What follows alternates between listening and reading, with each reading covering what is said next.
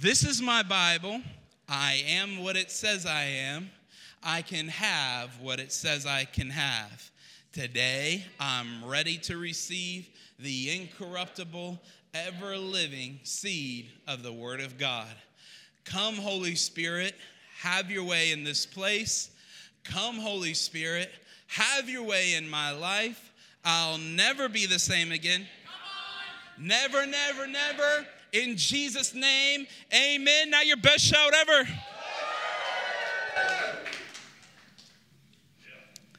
This Galatians 2, starting in verse 11. But when Peter came to Antioch, I had to oppose him to his face, for what he did was very wrong. When he first arrived, he ate with the Gentile believers who were not circumcised. But afterward, when some friends of James came, Peter wouldn't eat with the Gentiles anymore. He was afraid of criticism from these people who insisted on the necessity of circumcision. As a result, other Jewish believers followed Peter's hypocrisy, and even Barnabas was led astray by their hypocrisy. When I saw that they were not following the truth of the gospel message, I said to Peter in front of all the others, "Since you, a Jew by birth, have discarded the Jewish laws and are living like a Gentile, why are you now trying to make these Gentiles follow the Jewish traditions? You and I are Jews by birth, not sinners like the Gentiles, yet we know that a person is made right with God by faith in Jesus Christ, not by obeying the law. And we have believed in Christ Jesus so that we might be made right with God because of our faith in Christ, not because we have obeyed the law. For no one will ever be made right with God by obeying the law. But suppose we seek to be made right with God through faith in Christ, and then we are found guilty because we have abandoned the law. Would that mean that Christ has led us into sin? Absolutely not. Rather, I am a sinner if I rebuild the old system of law I already tore down. For when I tried to keep the law, it condemned me, so I died to the law. I stopped trying to meet all of its requirements so that I might live for God. My old self has been crucified with Christ. It is no longer I who live, but Christ who lives in me. So I live in this earthly body by trusting in the Son of God, who loved me and gave himself for me. I do not treat the grace of God as meaningless, for if keeping the law could make us right with God, then there was no need for Christ to die." Thank you, Missy. Come on. Amen. You may be seated. Thank you so much. I'm not Pastor Mark. He's much prettier than I am.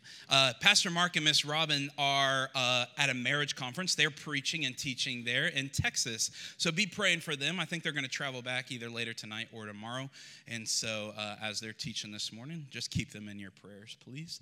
So I have the honor and the privilege to bring just what God's been downloading to me. In fact, he's been downloading this word to me for a few weeks, and we've actually been talking about it on Wednesday night with the students. And so I'm excited for what God's going to do. And it really was birthed out of this idea of, I'll just tell you, I was sitting down having breakfast with a student.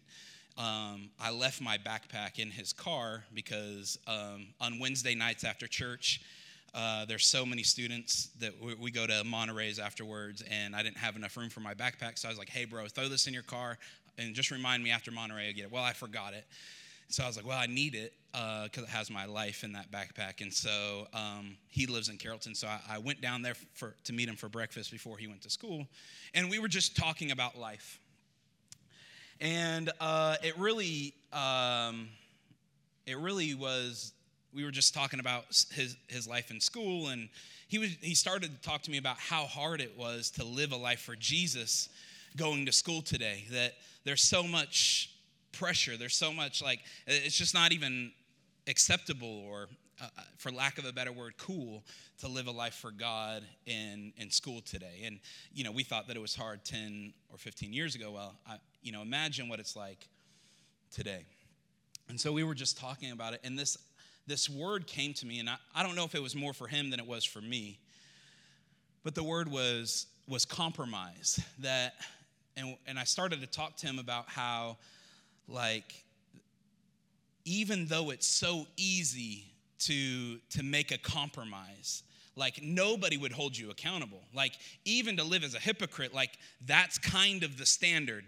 The standard is, well, yes, and everybody in Carrollton, everybody in Georgia, I go to church, check the box. We're all hypocrites. Like, yes, I go to church, and yes, I would like to live a life for God, but I'm just going to compromise. And I'm going to talk to you about what that means. I think we all have an idea of what it means, but for him, it meant like just trying to fit in, trying to get along, to go along, trying to just survive this environment and this culture, and how often we do it. And it would just be easy to compromise just for the sake of survival. Not even to live a godly life, but just to survive the school year. And the thing is like, who would call him out? Who would hold him accountable? Nobody. Nobody's going to hold him accountable, because now compromising has just become par for the course.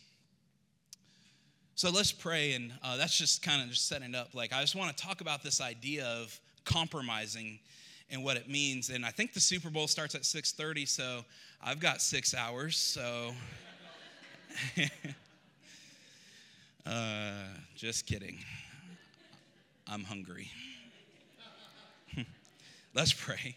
Heavenly Father, I thank you. I thank you for my family here, and I thank you for Pastor Mark and Robin. God, I pray that as they're ministering in Texas this morning, God, you would speak through them with great authority and boldness, and that marriages would be restored and revived in the name of Jesus. God, we pray for our house today. God, I pray that the way that we've come in would not be the same way that we would leave, that we would leave feeling emboldened and empowered to own our 50 feet in our house, our 50 feet in our workplace, our 50 feet at school, our 50 feet everywhere in between. God, help us to live a life for you. In Jesus' name, amen. So, like, I have at the beginning of the year, you know, we all make these resolutions, right? Like, it's the thing we do in January. And I've decided that I am anti-resolution. Like, I don't want to make a resolution, because what's going to happen by this time? It's February, 13th? By now, I've made a compromise. I've compromised with myself that I've done good enough. I've made it a whole month. I've never made it a whole month before, but I've done it now, so I can compromise. And so I got myself an accountability partner, a trainer, and he's actually in the room. And we were talking. I was like, we're talking about during meet and greet. I said, hey, are we going to go eat lunch after this? And they're like, oh, yeah. And they're like, oh, where do you want to go? And our spot is PJ's, and they have the best wings in Douglasville, my opinion. It's actually not my opinion. It's actually fact. And we'll just pray afterwards, right? But we always go there, and it's fried food. There's fried wings, fried French fries, fried rice. It's all fried food. And you just leave afterwards feeling like, I need a nap. And not just because I'm tired, like the carbs and stuff. Like, you just feel nasty. But it's good going down, you know what I mean? And so I was like, hey, man, let's go to PJ's.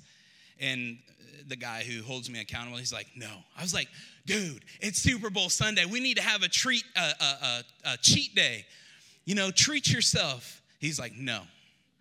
And I'm like, yes, come on, we need to. No. I'm like, yeah, you're right. But isn't it funny, like, how, like, for me, I don't know about you, but for me, like, I'll spend 5 minutes in the gym, like, dude, I did that thing. Dude, 5 minutes in there. I need to treat myself. Like, I can have a donut, right? Like, a donut's not that many calories. And then you put it into the little calorie counter, like, dang, 900 calories for one Dunkin' Donut. And Dunkin' Donut's not that good. It's like dry and crusty. We're like, I deserve it anyway. We compromise with ourselves. I compromise with myself. You know, the word compromise means to make a concession, or I'll use the word deal, to come to an agreement. And it's one thing to come to a compromise with another human being. Like, if you're trying to make a deal or a concession on a land or a piece of property or a house or a car or something, that's one thing, to negotiate and to deal. But it's an entirely another thing to make a compromise, make a concession, and make a deal within yourself. And that's really what I've been struggling with and what I've been convicted on. Because nobody else but Ryan and God know about the deal, know about the concession, know about the bartering and the trading, and nobody else but Ryan knows about the compromise, which is really, really dangerous, because if you think about it, in any deal, whether you're making a compromise in a deal on a piece of land or a car or some food or whatever the compromise comes to complete a transaction, to complete a deal, the word compromise itself has a negative connotation. Why? Because it means somebody's losing out.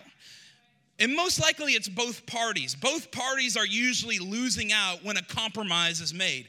Now, we realize when a compromise is made, we're calculating the risk to the reward, and the risk of losing something means that I'm trying to gain something else, and we've calculated that, well, it's worth it so that we can complete the agreement, we can complete the deal, we can make the transaction happen. But I've really just been convicted, and this is really just my therapy session, so thank you. And if you would like to give at the end of service, I'm just playing. There's buckets. It won't go to me. That the most dangerous concession, the most dangerous deal, the most dangerous compromise that I can make is with myself. Man, how many times have I made a compromise with myself over and over and over and over again? In fact, I would just like to believe that's why sometimes I feel like I can't get any traction in my life with God, that I feel like I'm back here again. I've messed up again. I've let my temper get the best of me again. I've let my depression get the best of me again. I've let my addiction get the best of me again, because over and over and over, I've made concessions. I made deals with Ryan. And this is how the deal usually goes. Well, you've worked really hard for God. You've served a lot in the church. Man, you preach that message so good. Look at how many students that you have in your youth group. Oh my gosh, you're doing so good.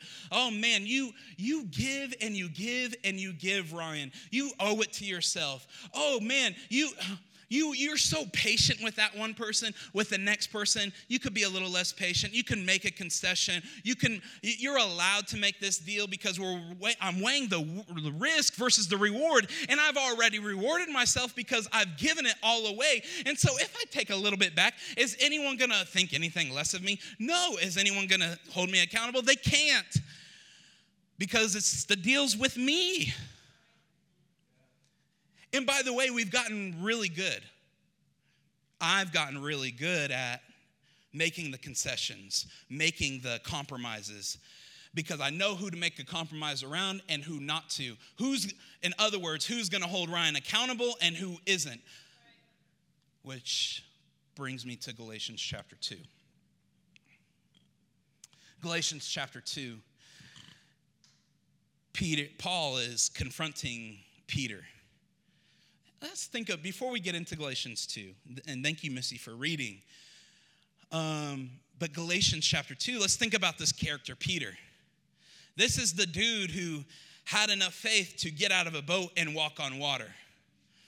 This is the dude who chopped an ear off and Jesus had to heal it. This is the dude who often spoke before he thought. This is the same dude who, when Jesus resurrected, that God put in charge of the church. And then 9 days later would preach the first message of the church post-Jesus, and 3,000 people would come to know Jesus. This is that dude, and now he's traveling around and preaching the gospel to Jewish people. So, he's not just some dude. This is Peter. But Peter is still making concessions. Peter is still making compromises within himself, because there is this divide between Jews and Gentiles. That Jews, who is Peter and Paul in this story, they are Jews, are still having to overcome this thought that I'm better than the rest of the world, because that was really their mindset. Because I'm a Jew, I'm God's chosen people, I'm part of the family, I'm in the lineage of Abraham, Isaac, and Jacob. I live in Israel, and I was born and raised there. I'm a part of the 12 tribes of Judah. That I have this superiority to the rest of the world, which they call Gentiles. And I don't think Peter really thought this way. I think Peter was able to overcome this, like Paul. I think Peter was able to see every human being as an equal, that he didn't really have these racist tendencies to Gentiles, maybe like most Jewish people did. But Peter is making a compromise in this story, and Paul is holding him accountable. The compromise is that I just want to fit in. I don't want to stir the pot. I don't want to create a ruckus. I just want people to love me. So when I'm around Gentiles, I'm going to love Gentiles. When I'm around Jews, I'm going to hate Gentiles. And it creates confusion, and even we see in the story that it causes an offense. It causes somebody named Barnabas to have a stumble, to be confused. That this young believer, Barnabas, who is looking up to Peter and to Paul, is confused by the way that Peter is acting. Why? Because Peter has made a compromise. He hasn't even made a deal with the Jews or the Gentiles or with Paul or with anybody. My belief is that Peter has made a compromise within himself. That when I'm hanging out with the Jews, I'm going to diss the Gentiles. And when I'm hanging out with the Gentiles, I'm going to love them like there's no tomorrow. But where Peter miscalculated is that when these two worlds would collide, and they collide through a man named Paul. That's the problem. When Ryan continues to make compromises within my own life, while I go to the gym and I hang out with my gym accountability partner, man, I'm pumping iron. Dude, Stevie, I'm eating real good. I'm eating clean. I'm eating good. But when I'm in the world of Ryan and I'm hungry and I stop by Chick-fil-A, well, Stevie will never know. He ain't going to know I had that number one with no pickles with a large, I refuse to call it a Sunjoy. That's just side note, side preach. Like, don't call it Sunjoy. Can we just stand in solidarity to not call it a Sunjoy? But when you go through the line of Chick-fil-A and you want half sweet tea, half lemonade, just call it what it is. Arnold Palmer, amen, hallelujah. Come on, Sunjoy, that's from the devil. And I know it's God's chicken, but they've messed up here. That was just a side sermon. That one was free. Arnold Palmer, the forefather of half sweet tea, half lemonade. Can I get an amen? Amen.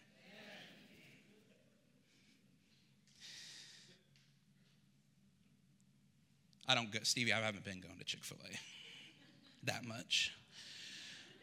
So, but what happens when the two worlds collide and Stevie shows up at Chick-fil-A and he's like, what are you doing here? And then I'm like, well, what are you doing here? And he's like, well, I'm actually in better shape than you. I'm like, that's a fair point.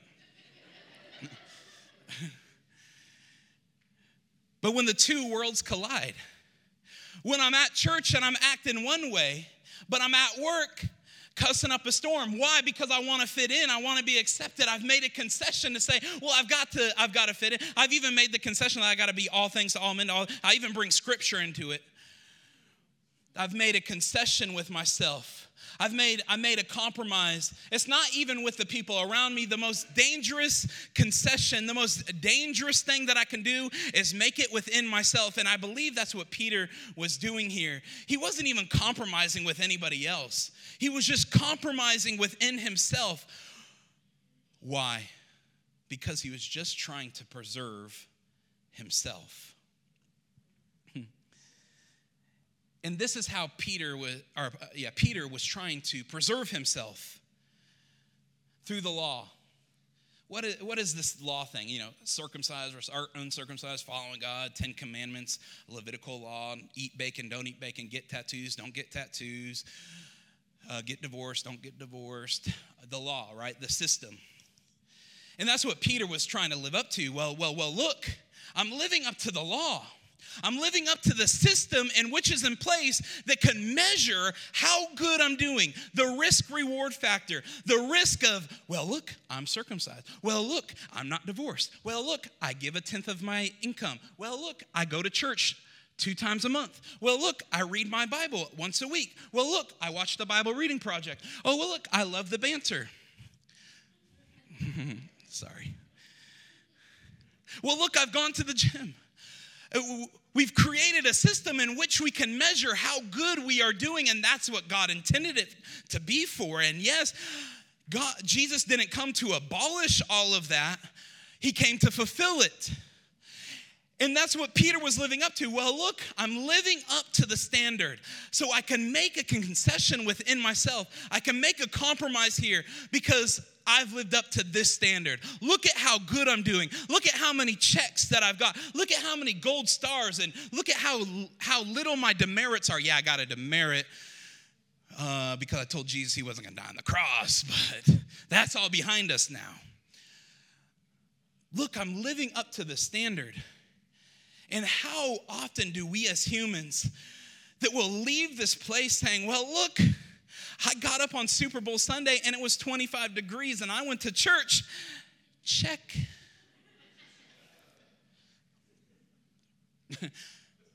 Me too. Check.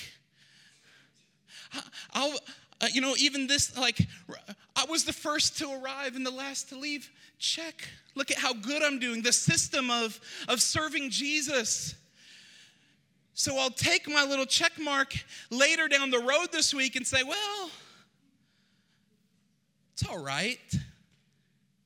It's all right to let your temper get the best. It's all right to watch a little porn. It's all right to fit in with the guys and talk like they talk. It's all right.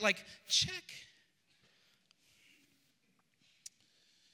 And that's what Paul says. He says, that's not what it's about. It's not holding up a system. It's not for the Jewish people, it was all about the law, the Levitical law, the Torah, and knowing it. And they knew it. They knew it really, really well. They had it memorized, in fact. But let's bring it to Ryan in 2022. The systems that we've created. I've talked about them, the system of coming to the church, the system of check, Bible reading plan, check, I've prayed for 5 minutes, I prayed for my meal, I've lived a good moral life, I've done good things, I've managed some of my money pretty well and I'm able to be charitable. The systems in which we live by today. So it's easy for Ryan to make a concession, but Paul says, no. All of those laws, all of those systems you've created, don't build them back up. Because if we build them back up, Jesus, what was it all for? He said, don't build that thing back up. Don't build the system back up. He said, if you build it back up and that's the standard you live to, you're going to live in bondage to that system. For Peter, it was the Levitical law. For Peter, it was circumcised versus uncircumcised. For Peter, it was Jew versus not a Jew. And look, I'm living up to the standard. I'm still God's chosen people. I love you too, Gentiles. And for us, it's coming here on Sunday, dressing real nice, putting on a little cologne and giving my money and taking communion and reading my Bible a little. Those are the systems we've built up for today. But I want to encourage you that this is what Paul lands on, that it's not about building a system. It's not about building something that we can live up to. Because the truth of the matter is, it is impossible to live up to any human system. And here's why.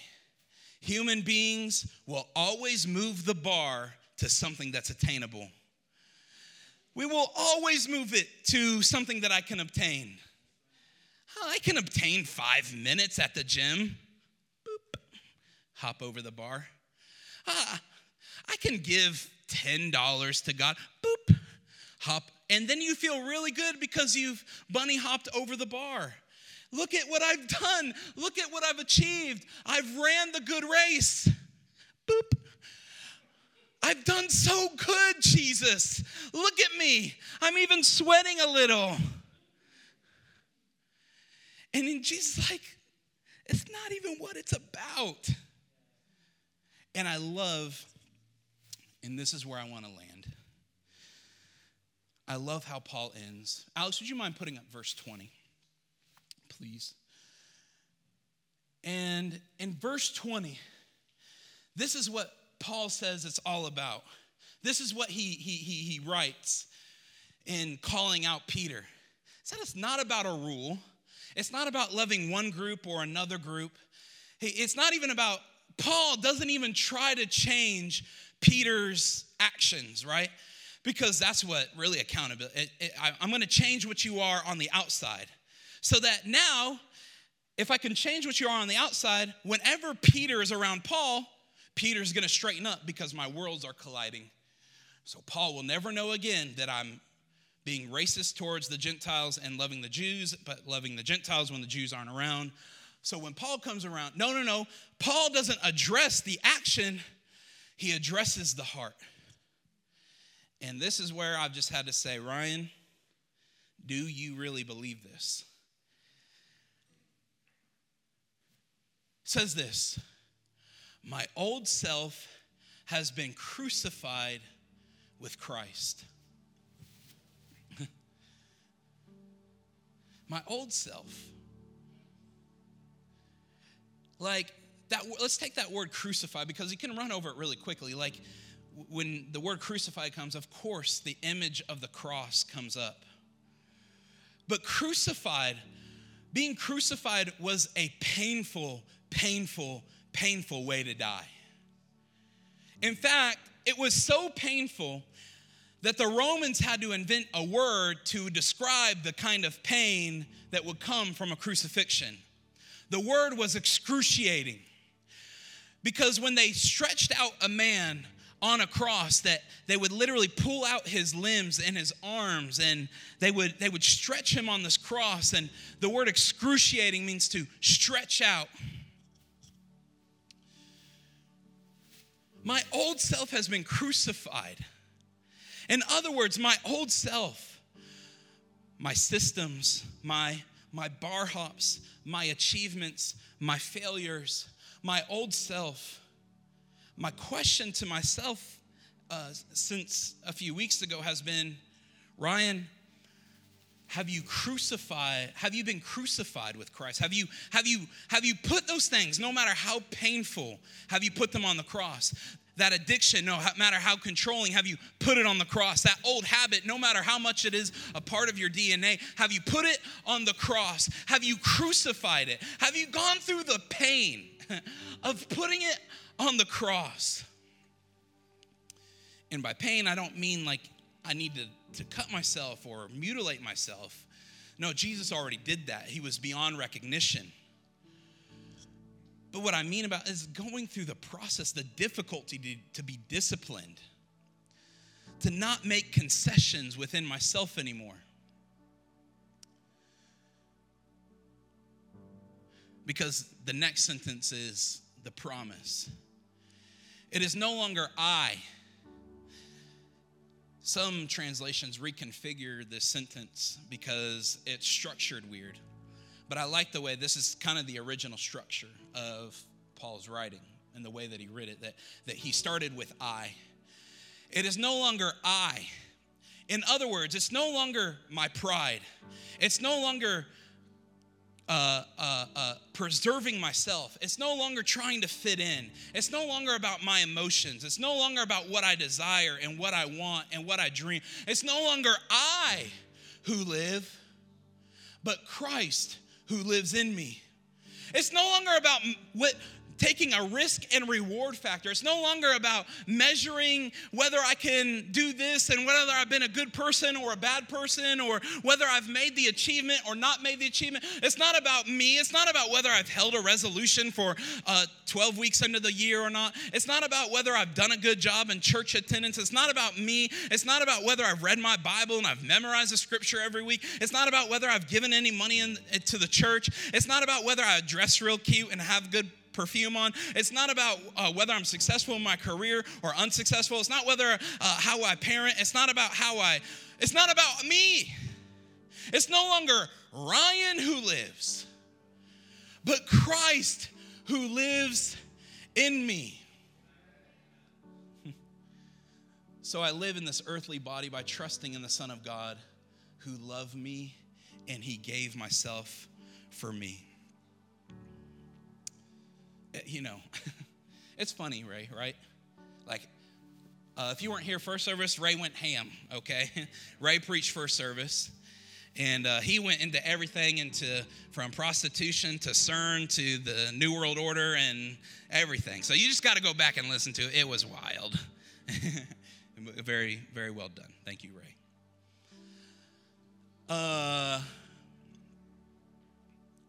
But I love the passage that Ray picked out, 1 Corinthians 6, right? At the end of it, it says that your body is not your own, but your body is a temple of the Holy Spirit. Jesus, who gave himself for me in this verse 20, Galatians 2, when he gave himself for me, it was a price that he paid. In fact, the last thing that Jesus pronounced here on this earth the first time that he was here, before he gave up his spirit on the cross, it is finished, which was a term that meant it is paid in full, that the bill that was due was paid in full. So if it is Christ that lives in me, no longer me that lives, but Christ that lives in me, then my life is not my own. My body is not my own, but is now a temple of the Holy Spirit, Jesus living in me. Now, if my body is not my own, then what right do I have to stand on to make any concessions, to make any deals? To make a deal, to make a compromise, you have to have some right in which you're compromising with. You have to have some kind of ownership of what you're compromising, of what you're conceding, of what you're making a deal with. If I'm going to make a deal and sell my car, then I have to have some kind of ownership to my car. If I'm going to make a deal on my house and sell my house and make a compromise, I have to own it first. I have to have my name has to be on the mortgage. The cool thing is that my name was once on this mortgage. My name was once on this life. Ryan Holdeman. The problem is that I could never achieve it. I can never make the payment. I can never live to satisfaction. I can never have peace. I was always depressed. I was addicted to pornography. I was living miserable. I felt like I had no purpose, and so then ended up suicidal. But Jesus came, and I came to the revelation that he said it was finished, that he paid it in full, that he bought me with his life. And I was thinking about this earlier while Ray was preaching.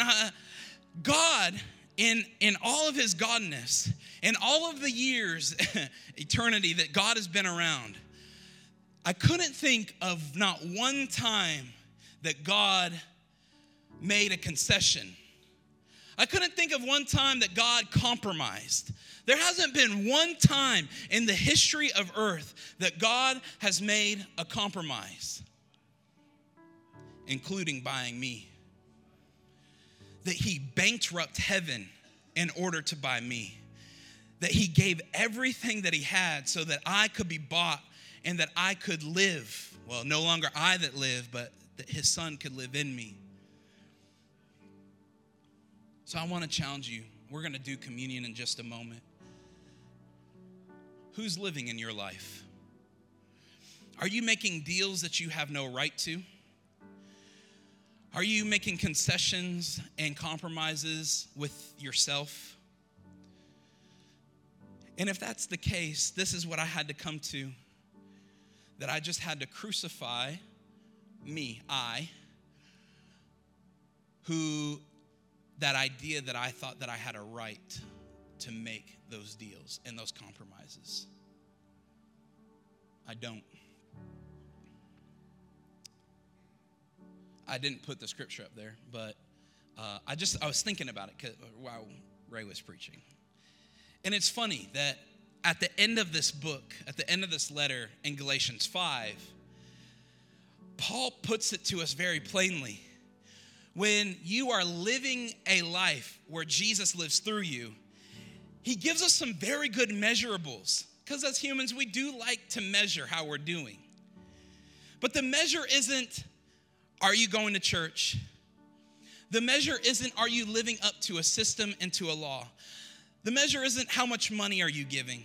The measure isn't, how good of a person you are. No, he gives us a very good measurable in at the end of Galatians in chapter 5. And the measure is, are you living with these fruits of the Spirit? Oh, you know them. Love, peace, patience, kindness, self-control. Are you bearing those fruits? If your answer is with yourself, honestly, is no, then go back to Galatians 2 and say, I've got to crucify my old self. It's me that's living and not Christ. So that's where I want to land the plane. That's what I want to end with, is encouraging you to think, do I have those fruits in my life? In other words, am I embodying peace, love, joy, patience, kindness, self-control? And if the answer is no on one of them, then come back here to Galatians 2. And we just have to say, we crucify ourselves. That's what communion's all about. It is about that Jesus broke his body for me and as me, beyond recognition, that the man that they put on the cross was not the man that they saw earlier that day, because his body was so bruised and beaten and battered that the man that they put on the cross, they couldn't even identify him as Jesus. But he did it anyway, dying a death that he did not deserve to die. Why? So that he could live in me, that I could be resurrected, that I could have a new life, that I could bear the fruits of the Spirit, that where I have anxiety, I could have peace. Where I feel mean and shameful, I could have kindness. Where I'm confused, I could have wisdom. Where I'm hurting, I could have healing. Where I'm sick, I could be healed and made whole. And then he poured out his blood as a sacrifice, so that where I have blemishes, where I am guilty, I could be made clean and made brand new. Christ lives in me. The resurrection power of Jesus lives in me. So as you take communion, ponder that. Pray that. And communion is all about that restoration. It's not about holding a grudge, that God holds a grudge against us, but he's redeemed us, and he's willing to live in you this week. Amen. Would you mind standing up on your feet, and let's pray.